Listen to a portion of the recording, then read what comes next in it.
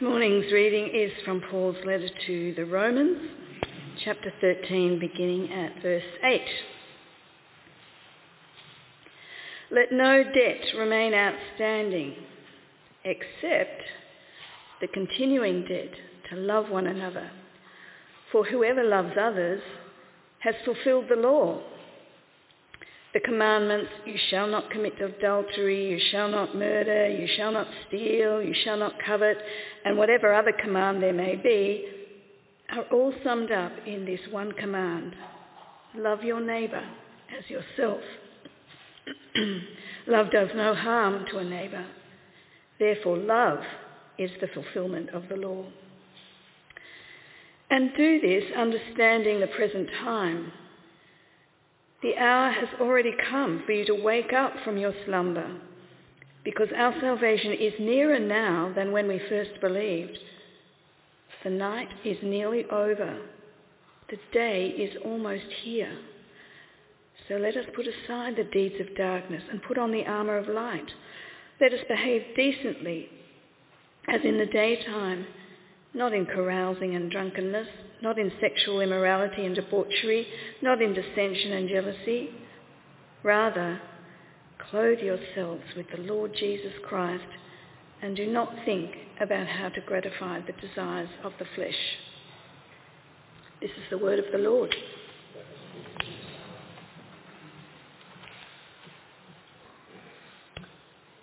I hate being in debt.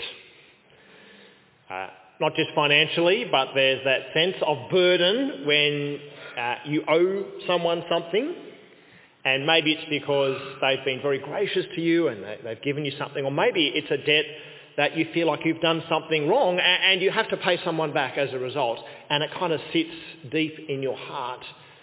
We feel like we owe someone something. But what we see, particularly in this chapter and particularly these verses, is a positive debt, if I can use such a term. I know financially that probably doesn't work, but theologically it does. We have a positive debt. Paul, in this section of Romans, from Romans 12 to Romans 16, is filling out the implications of the great gospel which he has expounded in the previous chapters. And in verse 13 last week, we looked at, well, what does it mean to submit to authorities as an expression of love for other people? And the second half of chapter 13 reminds us of our love for our neighbours.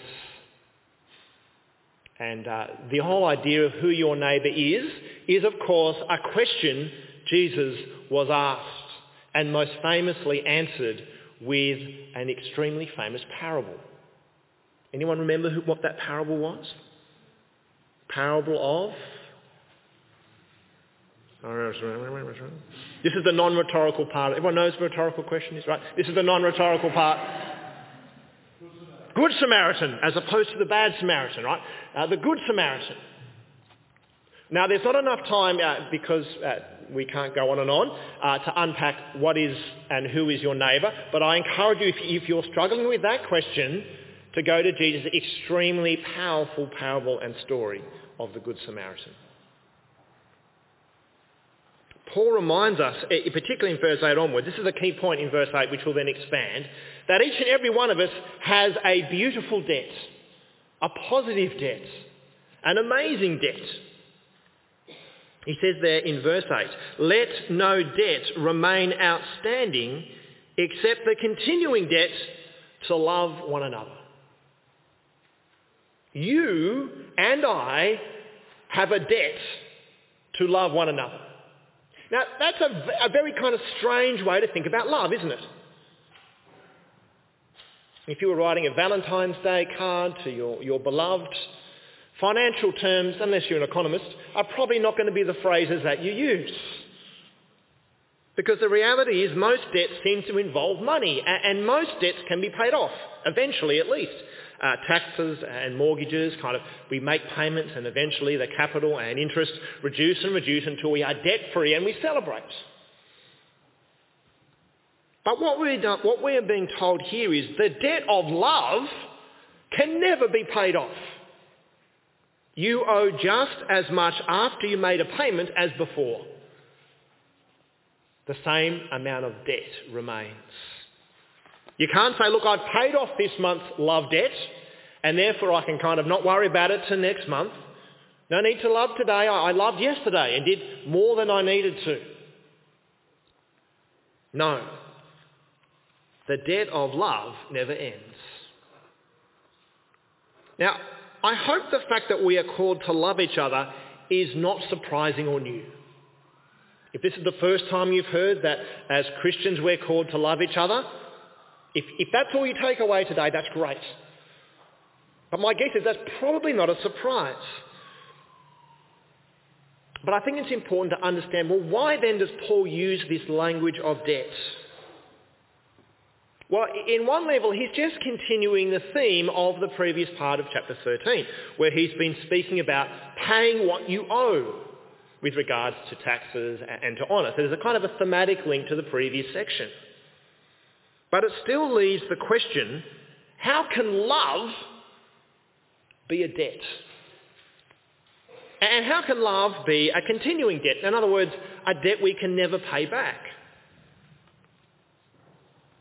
And I think the answer to this question is actually completely the opposite of what we expect when it comes to debts. The reason why love is a debt, ironically, is because God has already paid our debt in full. The reason why love is a debt, ironically, is because God has already paid our debt in full. The debt of love we have for one another, in other words, is not because we owe somebody else something because they've done something for us. The debt of love we owe to love each other is because Jesus has done everything for us and everything for them. Through his death and resurrection, Jesus has paid the debt of all of us. He's paid the price in full and taken away our sin and guilt and condemnation. And that, ironically, is why we are debtors to one another in love. Now you might think, that kind of makes sense, but there's a bit of problem in the logic. Haven't we become debtors to Jesus rather than debtors to each other? After all, he's paid the price, right? As much as I love my friends, they have not died on the cross for my sins. Only Christ has done that extraordinary thing. And the answer is, well, maybe, but this is the beauty of the gospel, which makes grace, and makes our love for each other truly limitless. Because, brothers and sisters, you actually can't pay Jesus back. You can't actually do it. Our debt was so infinite, and Jesus has fulfilled all the requirements of it. Any act of repayment will barely touch the sides. In fact, Scripture teaches us that every single good deed of thankfulness are actually enabled by God's grace in the first place. And therefore, every time you do a good deed, you are actually putting yourselves further into debt. And secondly, Jesus dared not be paid back. Any attempt to pay back Jesus would mean that grace would not be grace.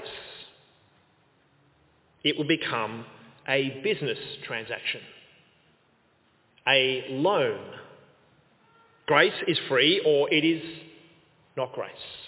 Let me give you an example. Let's just say, theoretically, one of my favourite parishioners buys me a 1959 bottle of Grange Hermitage. Do with that as you wish. Now, if I ask to pay for it, two problems. Firstly, I can't afford it. Secondly, though, it's no longer a gift, is it? Even if I say, thank you, you're very kind, how much do I owe you? It's not a gift. It's become a transaction. Grace is foundational to the way we understand our loving of each other.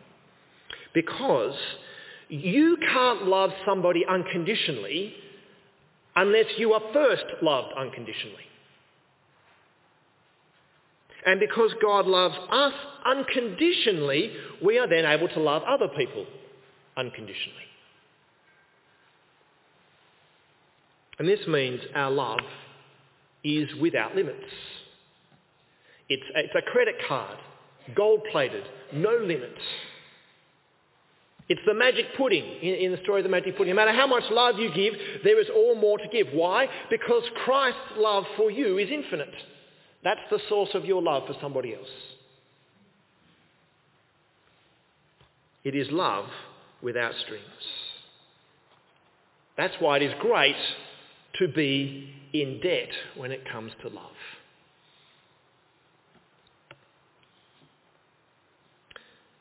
As we go on reading, notice that Paul gives a reason for this beauty of being able to love our neighbours. And he says in verses 8 to 10 that at the heart of it, what love does is it fulfills the law. Once again, a strange thing to say about love. Why is love great? Oh, it's a debt you can't pay off and it fulfills the law.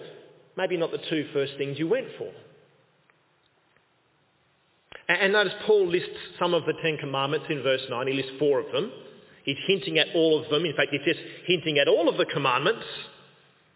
And Paul also says, and whatever other command there may be, they're summed up in this one command, love your neighbour as yourself. That's how you summarise the law.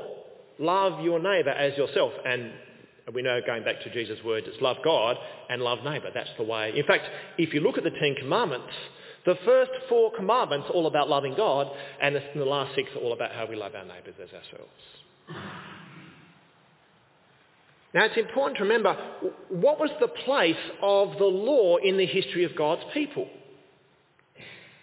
When was the law given? Well, when we go back to the Old Testament, what we see is the law wasn't given so that people could then win or gain God's approval. No, the law was given in response to God's grace. Not to cause God's favour, but because God had already looked upon his people with favour. God saves his people, he calls them, he says, you are my people. And then, and only then, he gives them the law. This is how you live as my people. Not, this is how you become my people. Very important difference. And so what Paul is saying is, look, if you want to fulfill the laws of God, if you want to respond to God's love for you, then love. Love. Your attitudes and actions satisfy the demands of the law, then you are loving as you ought. That is how love fulfills the law. The problem is, of course, our hearts are so sinful, we don't know how to love. It should be obvious that murder is wrong. Yet it's one of the commandments. Why? Because we're bad at loving. It should be obvious that it's not loving to lie to people, yet we are sinful, that we need to be reminded. Do not lie. And this is how love fulfills the law. It shows you its purpose and direction, how to love God and how to love our neighbours. And what this means is love is not some kind of theoretical feeling, some emotion. It actually has practical outworkings. Every behaviour should be shaped and formed by love. In that beautiful picture painted for us in 1 Corinthians 13, you know the passage that's read out at almost every single wedding? You know, it's actually not meant just for weddings, it's meant for everybody. But it seems to be kind of stuck in weddings. Love is patient. Now what I want to do is, as I read this, and the words it and love, I want you to think about your name in that position. Love is patient. Love is kind. Does not envy. Does not boast. It's not proud. It's not rude. It's not self-seeking. It's not easily angered. Keeps no record of wrongs. That one alone is extraordinary. Love does not delight in evil but rejoices in truth. Love always protects, always trusts, always hopes. always perseveres. Now, some of those you might feel like you're leaning into a bit more, but others might grate. And that's the Holy Spirit's prompting for you to work on how you love your neighbour. Not proud, not rude, not self-seeking, not easily angered. I wonder which one of those you need to sharpen upon. And if you want an even easier way to do this, if you don't want to go all the way to 1 Corinthians 13, Paul gives us this wonderful little phrase, love your neighbour as yourself. This is the kind of rule of thumb in every situation, which is, by the way, quoting exactly what Jesus said. Notice how this command assumes that each of us already love ourselves. It doesn't say, look, love yourself, and once you sort that out, love your neighbour. It's a recognition that we have a certain selfishness, a certain desire to please ourselves. You shall love your neighbour as you already love yourself, is what Jesus and Paul are saying here. Now, this is not a call to talk about self-esteem, to build up your own self-esteem so you can love other people. Now, what we're told is here, let your built-in desire for happiness be the measure of your desire of the happiness of others. Your built-in self-love and kind of self-promotion, let that be a guide and measure for your desire for other people to be loved and cared for. In other words, your degree of self-seeking should be your measure of self-giving. Or as a friend of mine puts it so wonderfully, be as generous as you are extravagant. Be as generous as you are extravagant. So what my friend does is, when he wants to buy himself something nice, he doesn't say no, he says, I'm going to buy this electric guitar. I'm into electric guitars. But the money I spend on that, I'm going to spend an equal amount in some way that loves and cares other people. Be as generous as you are extravagant. If you're generous in pursuing your own happiness, be generous in pursuing the happiness of others. If you're energetic in pursuing your own happiness, be energetic in pursuing the happiness of others. If you're creative in pursuing your own happiness, be creative in pursuing the happiness of others. And if you persevere and struggle to make sure you're happy, maybe you should persevere and struggle to seek the welfare of others. Can you see how powerful that is? In other words, we're not seeking the same things for our neighbour as we want, but we're seeking them in the same passionate way. Look, I might love pressing flowers and that might not be your thing. I'm not saying that we have to all press flowers and give everyone... What I'm saying is the passion and love you have for yourself and your desires and your experiences and the things that you want, let that be the hallmark of how you treat other people. That is how love fulfills the law. Love your neighbour as yourself. Because generally, we're quite good at loving ourselves. A+, John. I'm an expert. That's the first reason that Paul gives, following on, love fulfills the law. The second thing he noticed, how he speaks, is this idea of us living in between times, that the time is now a certain time. And the kind of picture Paul paints is that we, as followers of Jesus, live between the two comings of Christ, his first coming and his second coming. Sometimes this is called the overlapping ages or the in-between times or the now but not yet. But it means we live in a time where both aspects are at play. And what I mean by that is we live in this age which is deeply marked by sin, and it is broken, and it is dark, and it is full of sadness and death. That's the pattern of this world, literally of the age of this world in Romans 12. And you turn your news on for 2 minutes or watch online for 2 minutes and you will see evidence of this if it's not already in your life.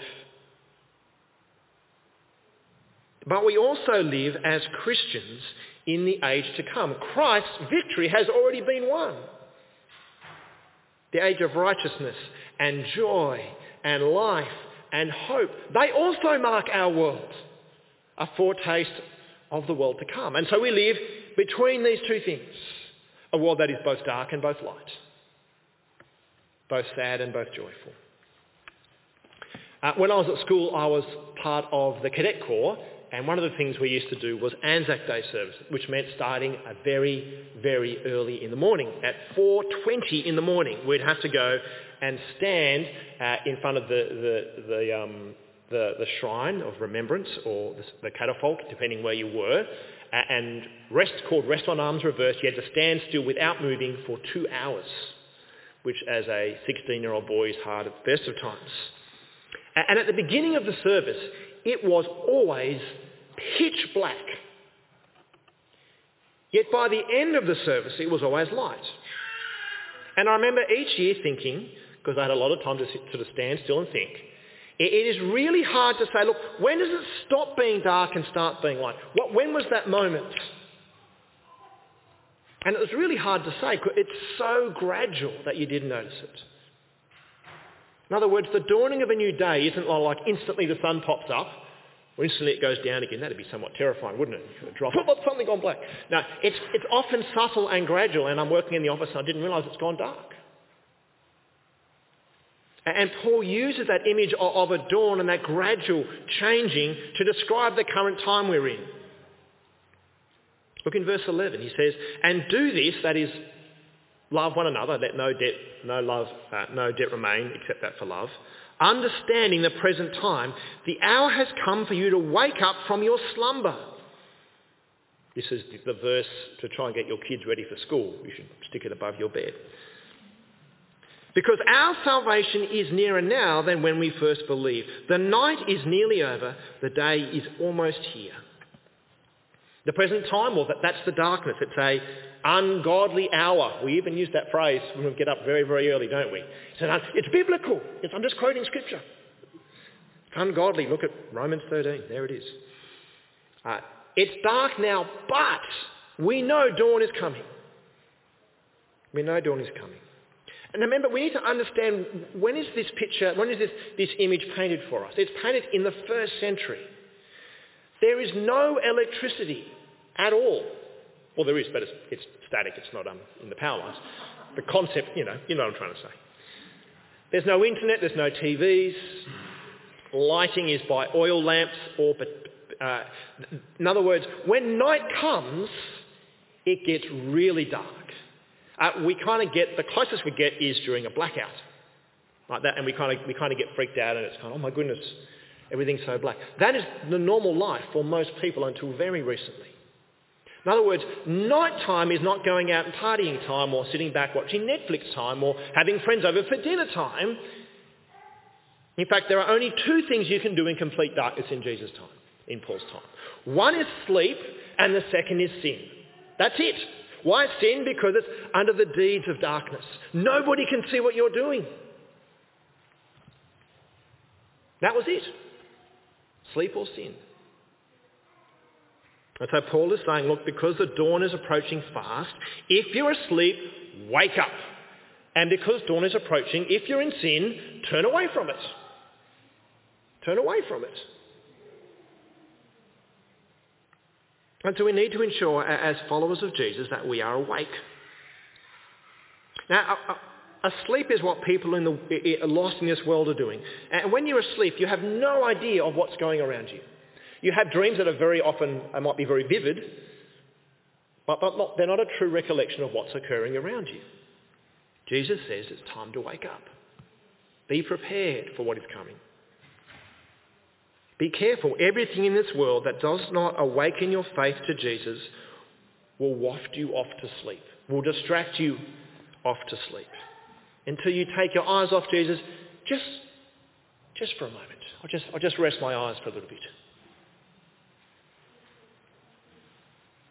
And we need to turn from sin as we face the dawn of a new day in God's kingdom, to repent from sins that we think are hidden. Because Paul says, look, those things done in darkness where no one can see, where we think are private, where we think are quiet, where we think no one will see and hear. Look at verse 12.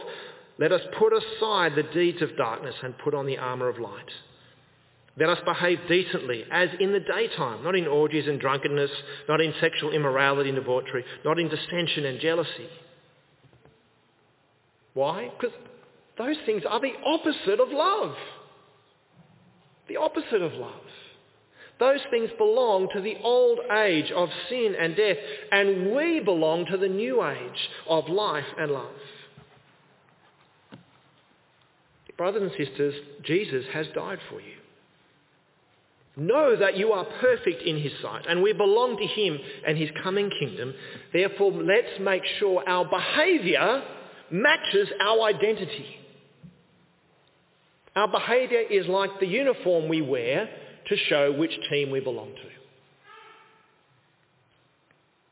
Romans 6 puts it this way: no longer present your members to sin as instruments of wickedness, but present yourselves to God as those who've been brought to life, since you are not under law but grace. The night is nearly over, the day is almost here, and our lives will be exposed for what they are. Just as the risen Son allows no one to hide in darkness, so the coming of the risen Son of God allows no one to hide in the darkness of sin. See, in the darkness, we can hide our naked shame and guilt. But how do we hide our naked shame and guilt in broad daylight when we're exposed?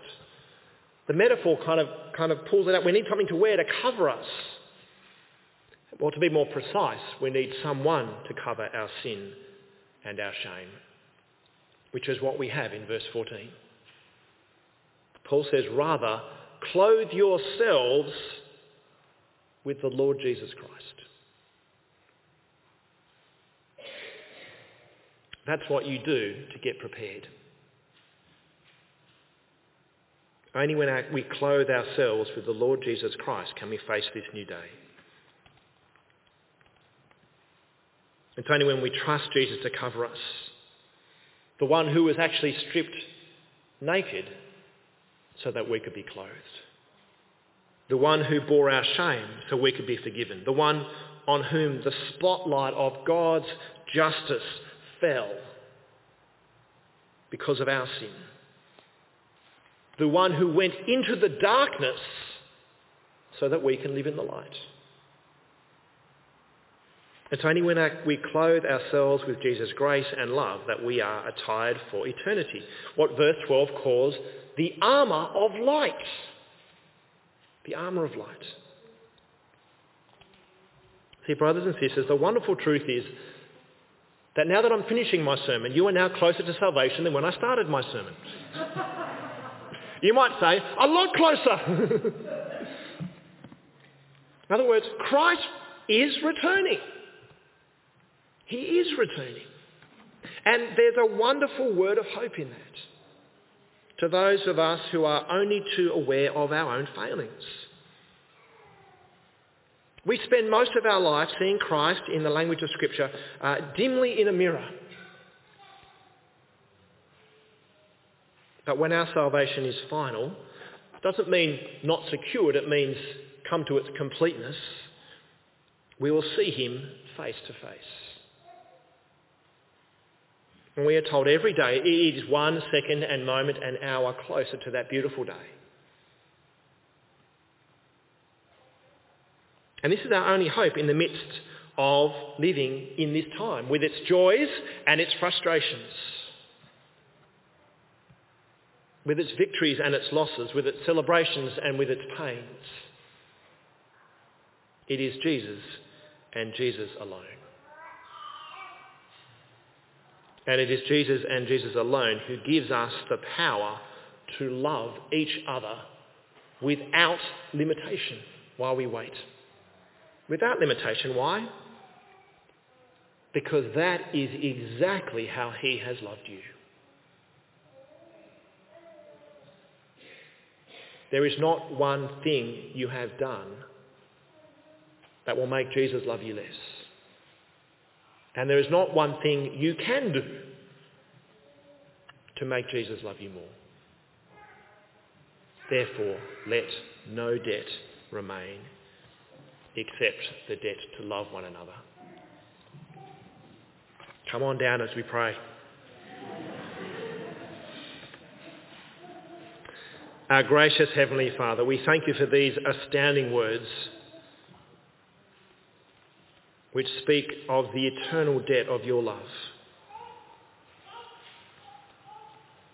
Help us to be a community where no debt remains outstanding except the continuing debt to love one another, because we drink from the deep well of your eternal love for us. May we be a group of people who seek powerfully to love our neighbours as ourselves. For you know we are so good at loving ourselves. May we be so good at loving our neighbours. And Father, knowing the time, may we be those who wake from our slumber, who wake to serve and love, who turn from sin to light, as we await that day where we will see you face to face. And we pray this in Jesus' precious name. Amen.